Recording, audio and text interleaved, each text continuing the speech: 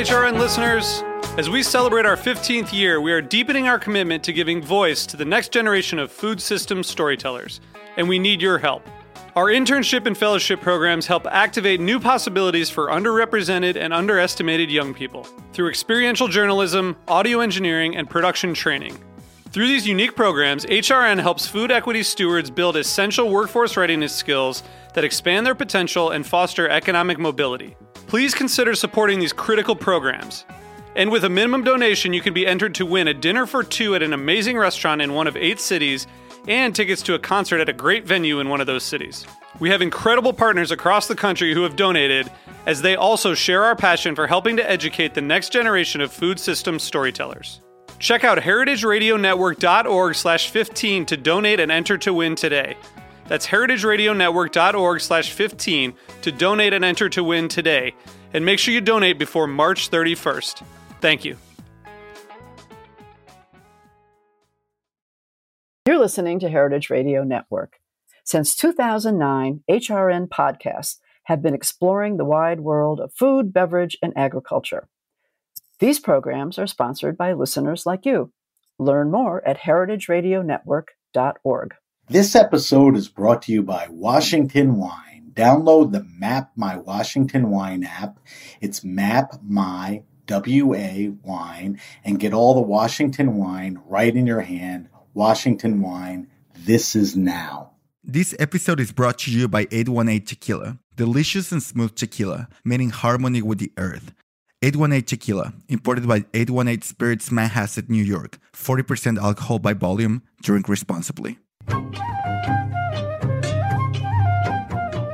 Hi, and welcome to A Taste of the Past. I'm your host, Linda Palacio, and here we are in the height of summertime as I record this. And in summertime, end of August, counties across the U.S. are gearing up for their annual state fairs. Have you ever been to a county fair or a state fair? For many people, it's an event that's anticipated throughout the year until it happens again. And these county fairs began hundreds of years ago as agricultural fairs, sharing skills and techniques of farming and showcasing livestock and produce and competing, of course, for the best of show. Many of the fairs have grown over the years to include carnival games and rides. And of course, there is food, from pie-eating contests to the strange carnival runway concoctions like fried Oreos or fried pickles, a lot of fried foods. But they are definitely an American tradition. And many of these fairs have had a continuous run of 200 years. So if you are around a rural town or even an area where smaller cities combine and have their county fair, if not a state fair, then it's something you really do need to experience. So I decided it would be good to do a show about county and state fairs and the American tradition. Then I realized that last year, Capri Cafaro, host of HRN's Eat Your Heartland Out, recorded just such a show about summer state and county fairs and the history. So I thought it would be a terrific way to get to know her podcast for all of you listeners. And what could be more perfect in August to just replay this episode that she did? There's nothing quite as American as the county or state fair.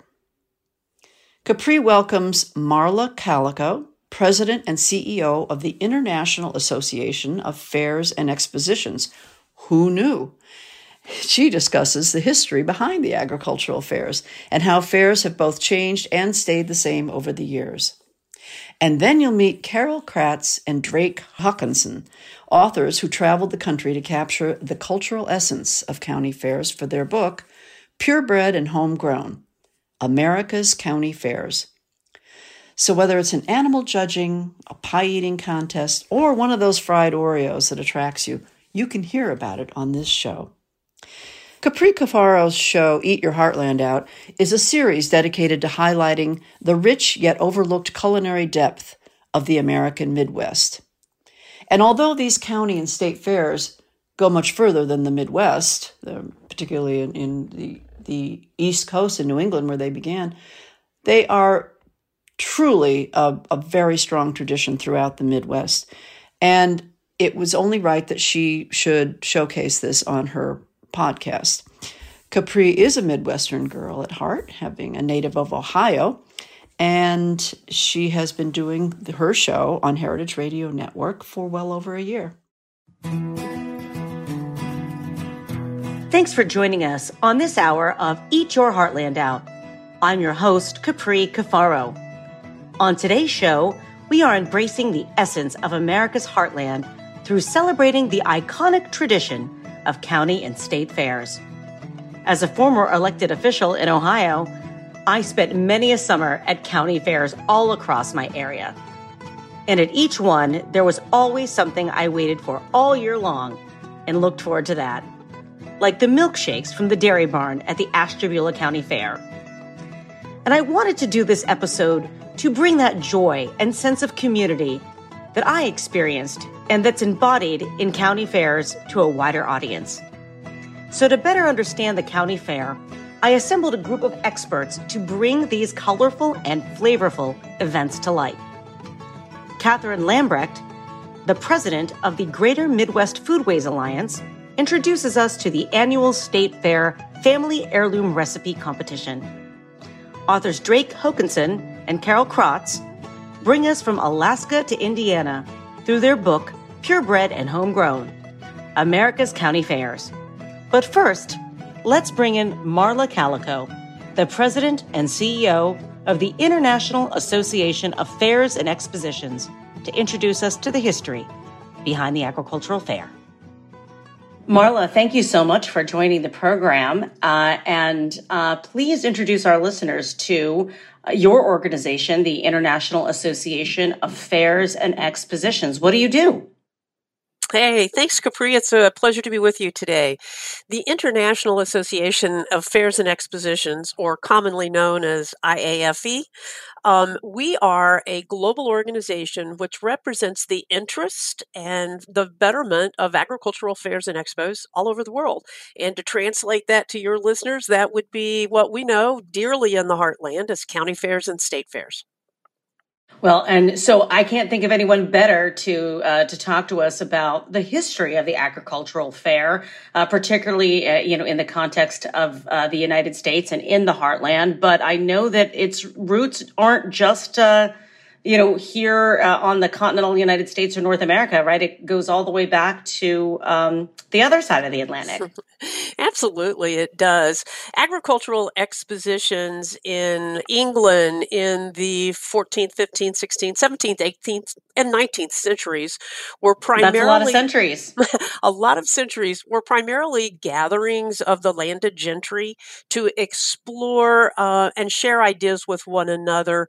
They gave awards for best seeds and best animals. I have a print from the Smithfield Show in my office that shows— it's a colorized print from the 1800s of Champion Hereford bull and some sheep.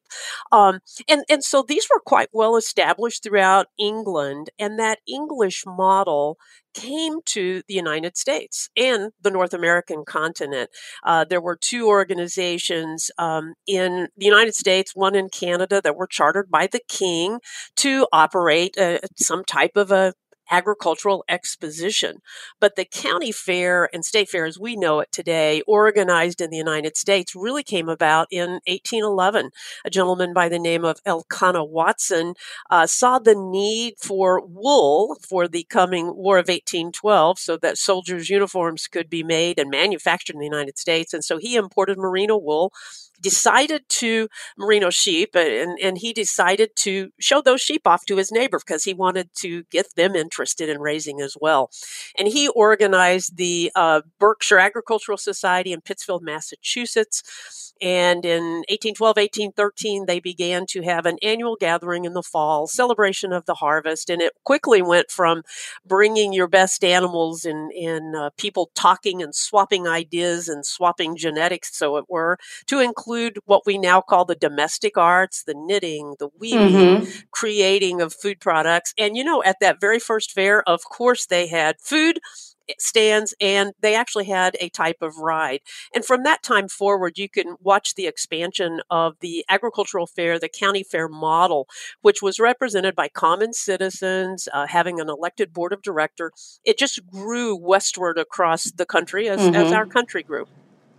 Right. And would you say that one of the reasons why the fairs grew to the West, obviously as our population moved west, but because of the presence and the prevalence of agriculture as kind of as the origin, the heart of, so many of the places in the Midwest, the Connecticut Western Reserve and beyond? Oh, absolutely. We were for many, many years, decades upon decades, an agrarian society. And so to do so, to be successful in agriculture, you're always looking for better ways to do things, better ways to improve the genetics of your animals, more efficient ways, the use of new equipment. And so hand in hand with doing that, basically to survive, farmers needed to get together and to compare notes. And truly a county fair, a state fair is exactly that, even today. Right.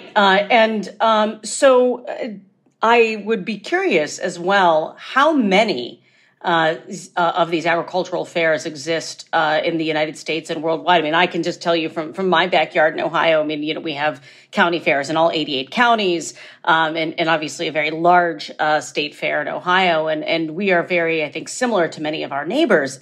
So there has to be hundreds, if not thousands, of these agricultural fairs. Yes, certainly. Well, our organization, we are a voluntary membership organization. We represent right now about 1,100 fairs worldwide, with members coming from primarily the United States, Canada, followed then by Australia and the United Kingdom. But globally, there would be well over 2,000. There are probably 1,900 in the United States alone. We simply don't represent every agricultural fair out there because many are just simply tiny events that really are doing their thing, may not necessarily need our services. Similarly, in Canada, there's a lot of particularly in the eastern part, in Ontario and Quebec. So globally, I would have no doubt that we could say there are probably 3,000 or more agricultural fairs operating today. Right. Well, I mean, with all food goes back to agriculture, and everyone needs to eat. So, and sharing those kind of expertise is I'm sure very important to all of that. With so many fairs, agricultural fairs existing across the United States, how are they similar and how are they different from one another? Sure. Well, we look at the program elements, and they're all very similar, but they're going to change from community to community. So at the base is the agricultural program, correct? And so the agricultural program, we typically look at that as some sort of a competition, the show ring competition. More often than not, we will see youngsters involved competing through 4-H and FFA 4-H clubs. But we also see many shows that are the province of adult breeders. I think, for example, the National Western Stock Show in Denver, I mean, that is like world class. If you're breeding any type of beef, sheep, hogs, you want to be there to show off and improve your genetics. But if you look at what agricultural is, again, look from east to west across the country. In California, most fairs have wine competition, of course, and it's becoming more prevalent as we develop, for example, more vineyards in the Midwest and in the East. But it's the province of California fairs. Olive oil, that's the province of California fairs, correct? But if you want to be in New England, you're going to see draft horse competitions. You're going to see oxen in competition, which you obviously don't see that everywhere. Same thing for different types of crops that will be featured.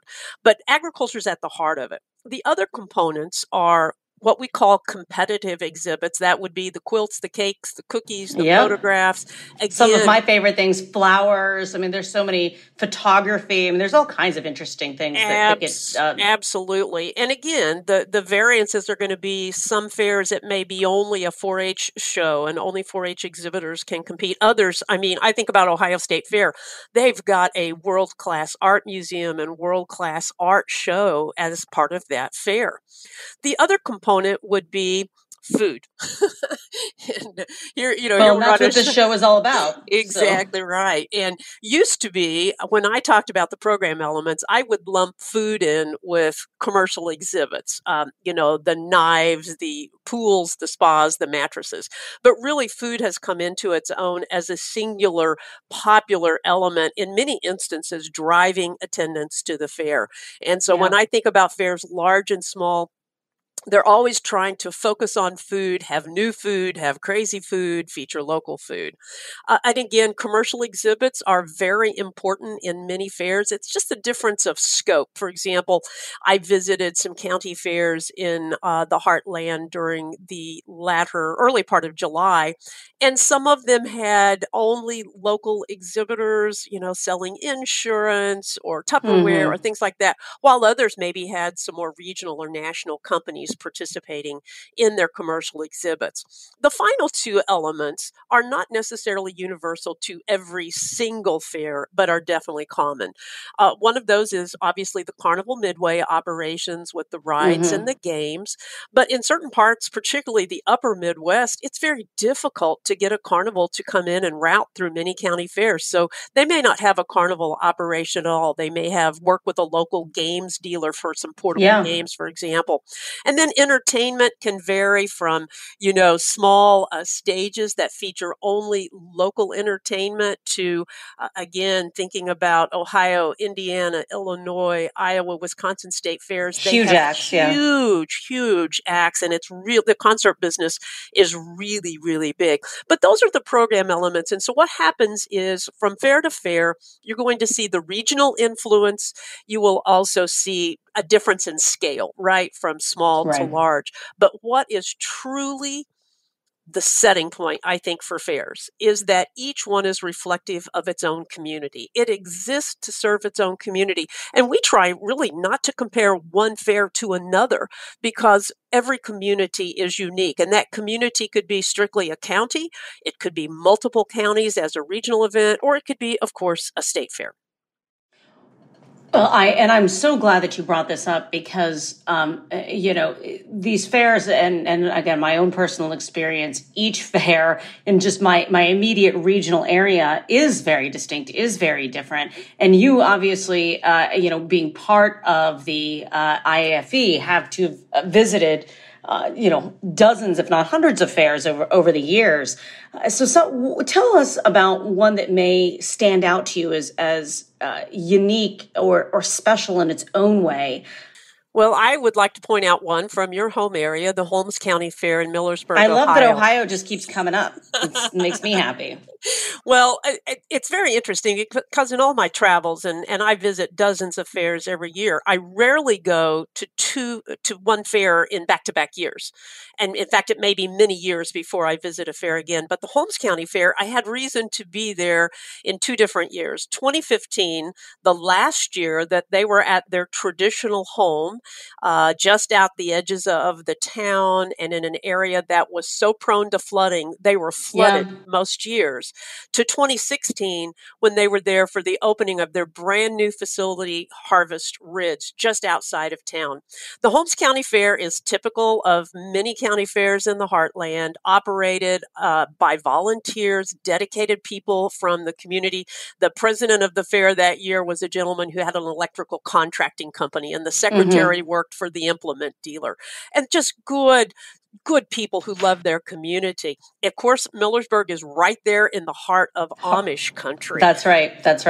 But what they have done with this change in facility, they had a parcel of land that was donated to them, and then they had a gentleman whose life had been at some point in time impacted or intertwined with the fair, donated a significant amount of money to them to develop that fairgrounds.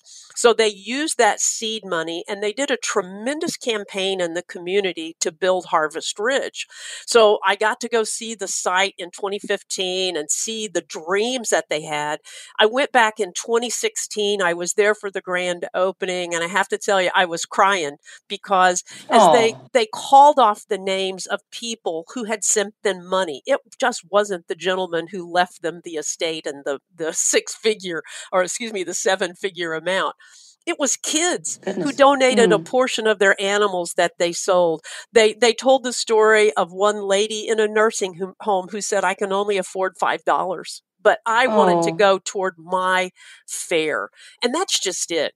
You know, throughout the time that fairs operate, fairs change lives. And that, to me, is the most important. And this Holmes County Fair, I think, is a classic example of how lives throughout that community have been changed through the years so that people from all walks of life wanted to support this new facility. And it is absolutely amazing and continues to grow. They have a full-time manager now on staff, and it's a major event business bringing economic impact to the Holmes County area. Is there anything else you'd like our listeners to know about the agricultural fair? Because, you know, not everyone is as familiar as you and I. And that's why we do these shows, to try to introduce some of these concepts to a larger audience. Sure. Well, just a couple of things. Number one, when your listeners hear something about their county fair, another county fair, or the state fair, I think they need to understand that those events come about because of a great, deep and abiding passion to produce those events from a dedicated core of volunteers. In the instance of even the largest state fair, it still takes volunteers to make that happen. And it doesn't happen overnight. One of the challenges that fairs are facing in this 2021 is that so many people say, well, you know, it only takes a couple of weeks to put the fair on, and yet so many have operated in uncertainty due to the COVID pandemic. Right. And so, you know, I hope folks understand that there's a lot that goes on behind the scenes. And quite honestly, as fair folk, we want it that way. You know, we want you just to experience the magic of it all. But it does take a lot of work, year-round work. It takes dedicated volunteers and leaders. It takes a dedicated community to support it. Virtually every fair in the United States is a not-for-profit organization.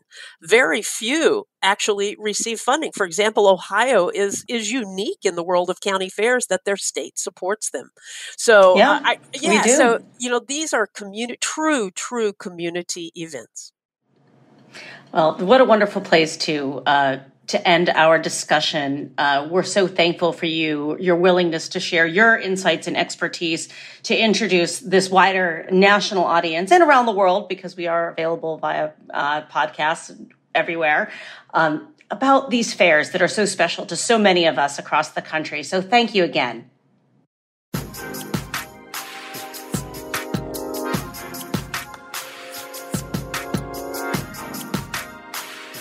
This episode is brought to you by the wine the world is talking about, Washington Wine. From its one-of-a-kind landscapes to a statewide culture of craft and innovation, Washington is made to make wine. That's why winemakers from around the globe are coming to Washington to set up shop, and why 90 Point wines are practically falling from the skies. Ready to sip for yourself? August is Washington Wine Month, meaning it's the perfect time to explore some wineries, 1,050 and counting, and try some of today's most exciting wines. The new Map My Washington Wine app makes it easier than ever, too.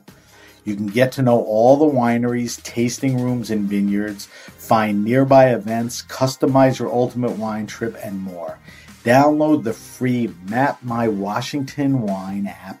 That's Map My WA Wine, and get all of Washington wine right in your hand. Washington Wine, this is now. I'm Chava Periban, co-host of Agave Road Trip on HRN, here to talk about 818 Tequila. 818 creates their tequila using traditional methods at a family-owned and operated distillery in Jalisco, Mexico.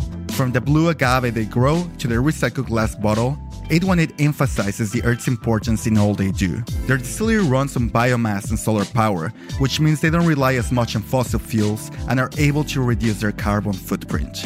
Their labels, corks, and boxes are all certified by the Forest Stewardship Council as coming from sustainably managed forests. 818 is a proud member of 1% for the Planet, through which they support HRN as well as Sacred, my organization in Jalisco, where together we transform agave byproducts and water waste into adobe bricks that are donated to local infrastructure projects, like a local library in Zapotitlan de Vadillo. Visit drink818.com to learn more about their sustainability efforts and find 818 near you. 818 has been part of so many magical nights for me, and I hope you enjoy it as much as I do. 818 Tequila, imported by 818 Spirits, Manhasset, New York. 40% alcohol by volume. Drink responsibly.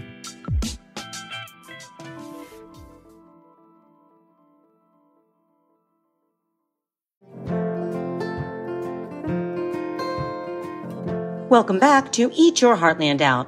We're now joined by Drake Hokanson and Carol Krotz, authors of Purebred and Homegrown, America's County Fairs. Drake is retired from Winona State University in Minnesota, and Carol, when she's not writing books, is a physician's assistant. Welcome to the show. Great to be here. Pleasure. Yeah. Absolutely. Drake, I'll start with you. How did you collectively decide, and then Carol, I want to hear your thoughts obviously as well, to start to write a book about county fairs? What was your motivation? Part of it is that there hadn't been a good book about the nature of the American agricultural fair since about 1935. And we decided it was a colorful subject that ought to be photographed and researched, and it would give us a fine excuse to travel around the country and talk to a lot of people and make some good photographs. It just seemed like a natural subject, and I had done some books in the past, and Carol and I had done one book together before, and we decided this was a subject too good to pass up. Carol, what's your thoughts? It happened that we were on a long journey when this idea came to us, and we were overseas and we were hiking day after day after day. And so you have a lot of time to think about it. And we were talking about what we missed about America. And one of the things was county fairs. And after we talked about it for a long time, we said, somebody ought to do a book about fairs. And then we decided a little later in the journey, that should be us. So that's how that idea came to pass. Well, and you know, that sort of idea became a reality. Obviously, I own the book, and it is beautifully done and really captures that authenticity that we often talk about in county fairs that really reflects the culture and the flavor of the individual communities that they're in. How did you select the fairs that you went to, and how did you approach doing this book? I recognize that it's maybe a decade old now, but there's still some, truths at the core of covering these county fairs. Carol, I'll go back to you. Well, when we started, we knew we wouldn't be able to go to every fair in the country, and nor did we want to only select the biggest fairs or the smallest fairs or the Eastern fairs. We really wanted it to be a cross-section of America.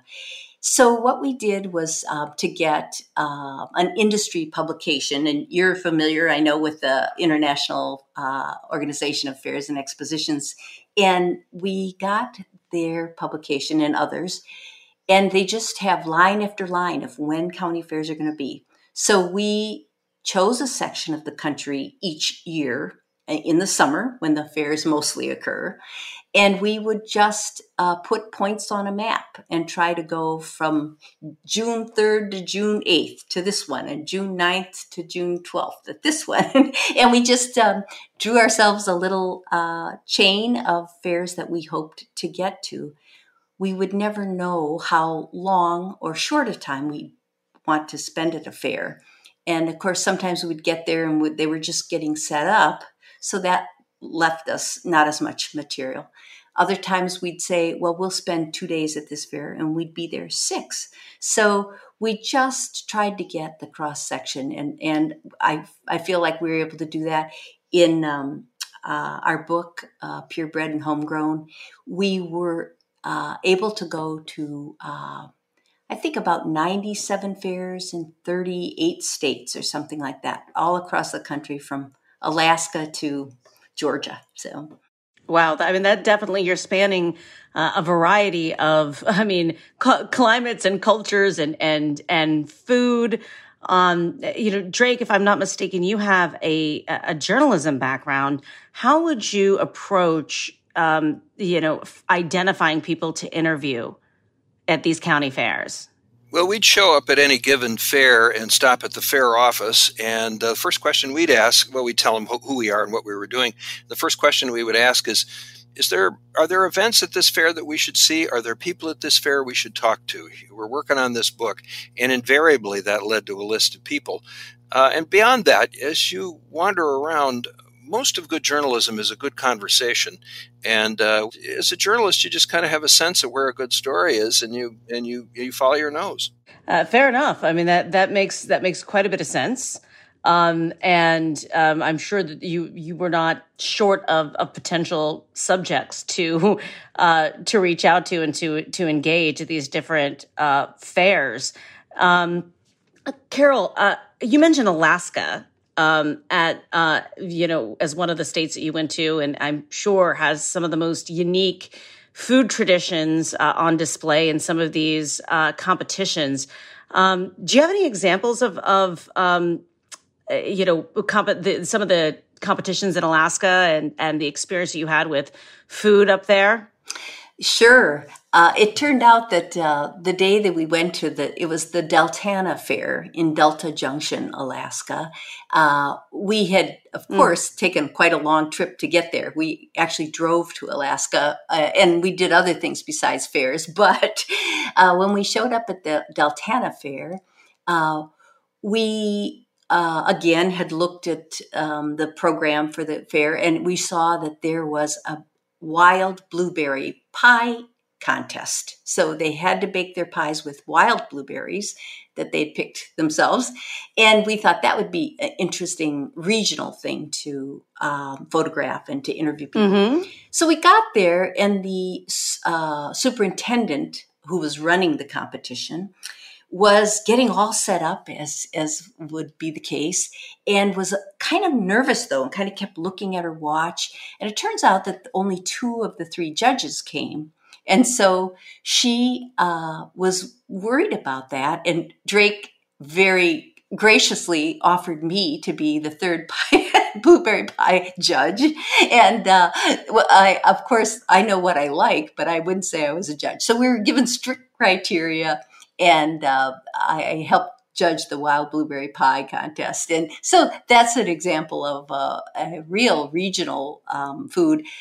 And there are other ones in the canning competitions. Drake, do you want to talk about that? Sure. So at the Deltana Fair, there really was a very strong regional sense and a good sense of how Alaska is quite a bit different from much of the rest of the world. There was, as I recall, a contest for canned grayling, which is an Alaska native fish. And we didn't get to sample any of that, unfortunately, but it sure looked good. There were all kinds of other kind of regional things. There was a contest, for instance, for the best sealskin mucklucks. And you just really, you knew you were in the lower 48. It was quite fun. That sounds unbelievable.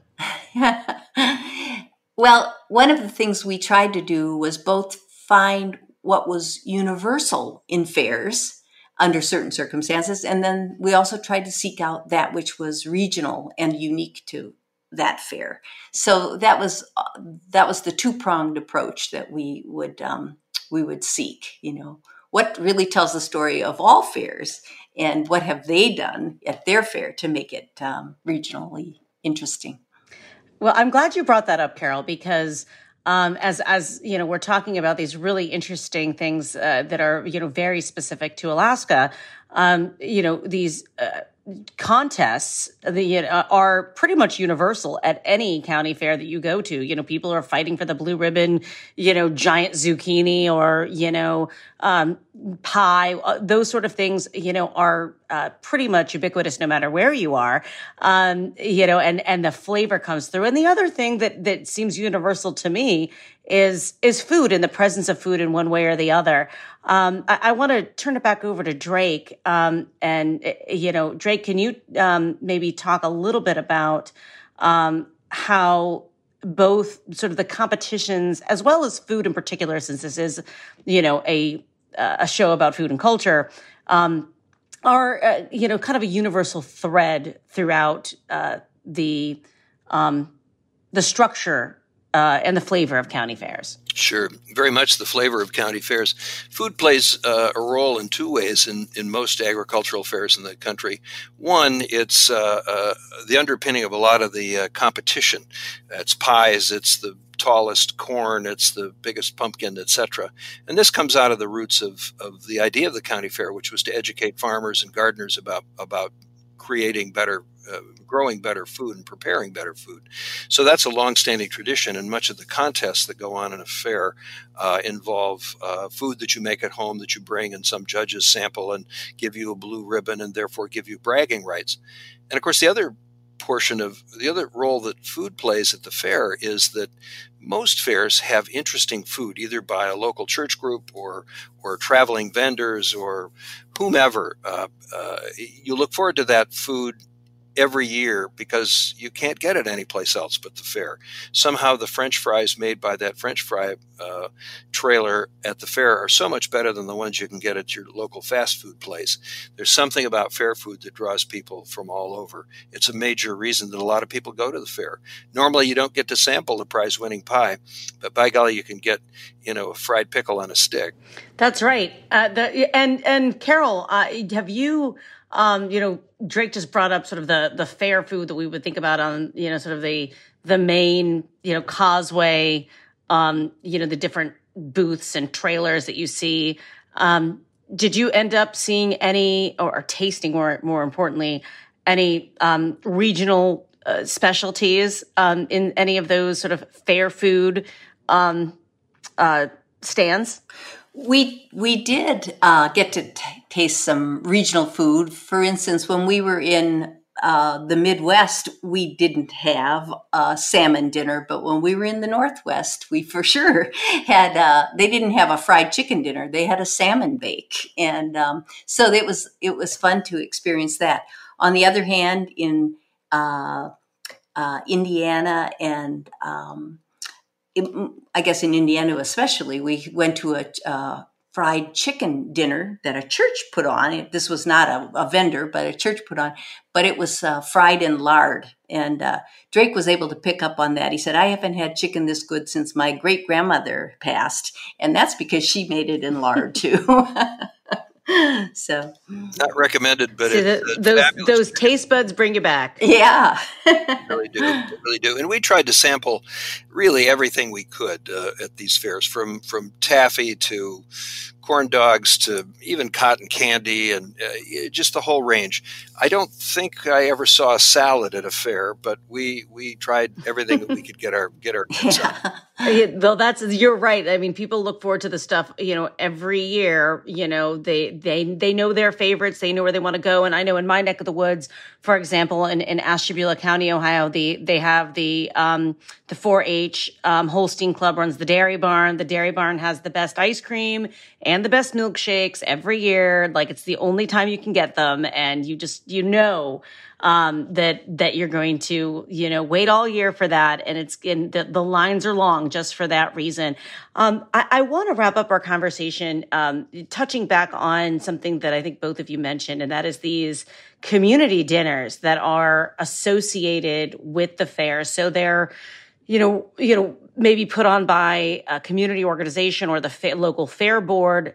They're not necessarily part of the fair per se, but they are part of, the fair culture in the community, bringing everyone together to support the efforts of the fair. And, obviously food, much like that lard fried chicken, is the centerpiece of that. Well, one of the things about the fair is that it's a celebration of community, and we celebrate our community in lots of ways at the fair. We have exhibits of things, and one of the things that we come to the fair for is to realize we live in a good place with good people and good things going on. And one of the ways that that's pulled together is with different kinds of dinners, either church dinners or maybe a fair board-sponsored dinner, as you mentioned, Capri. One that was particularly memorable to us was every Saturday night, or perhaps it's Sunday night, at the Johnson County Fair in Buffalo, Wyoming. They have a sheep feed. They bring in great lamb briskets and barbecue them, and it's a free event. I think it's a free will donation, but it brings people in from all over the county and probably a good deal further who sit and reminisce and talk to a neighbor they haven't seen in quite a while and eat fabulous lamb in a region that was known for many years for both lamb and beef raising. And it's a celebration of community that happens once a year, and I think is fundamentally important to that place and these people. It's really quite a wonderful thing about the fair. Carol, what would you add? Well, I was remembering too that people get so invested in this that it becomes central to their lives. And we talked to one woman who was on a committee for doing a church dinner like this, and she said, "Oh yeah, I've been on the committee for a long, long time." She said, "In fact, you have to die to get off this committee." She said, "So people really value it and pour their heart into it." So, no question about it. And it is the heart of these counties and these communities for year after year, decade after decade, and generation after generation. I really, Drake and Carol, thank you for sharing your story. Before we go, just remind everybody the name of the book and where they can get it. Well, it's Purebred and Homegrown, America's County Fairs. It's available any place that people buy books. I always think it's nicest to order from your local bookstore rather than the big online stores, but it's easily available from University of Wisconsin Press published. But any place you buy books, you can find Purebred and Homegrown by Hokanson and Kratz. Well, I already own it, so I want to encourage everybody else to go out and get it. Thank you so much for joining us, and we'll see you at the fair.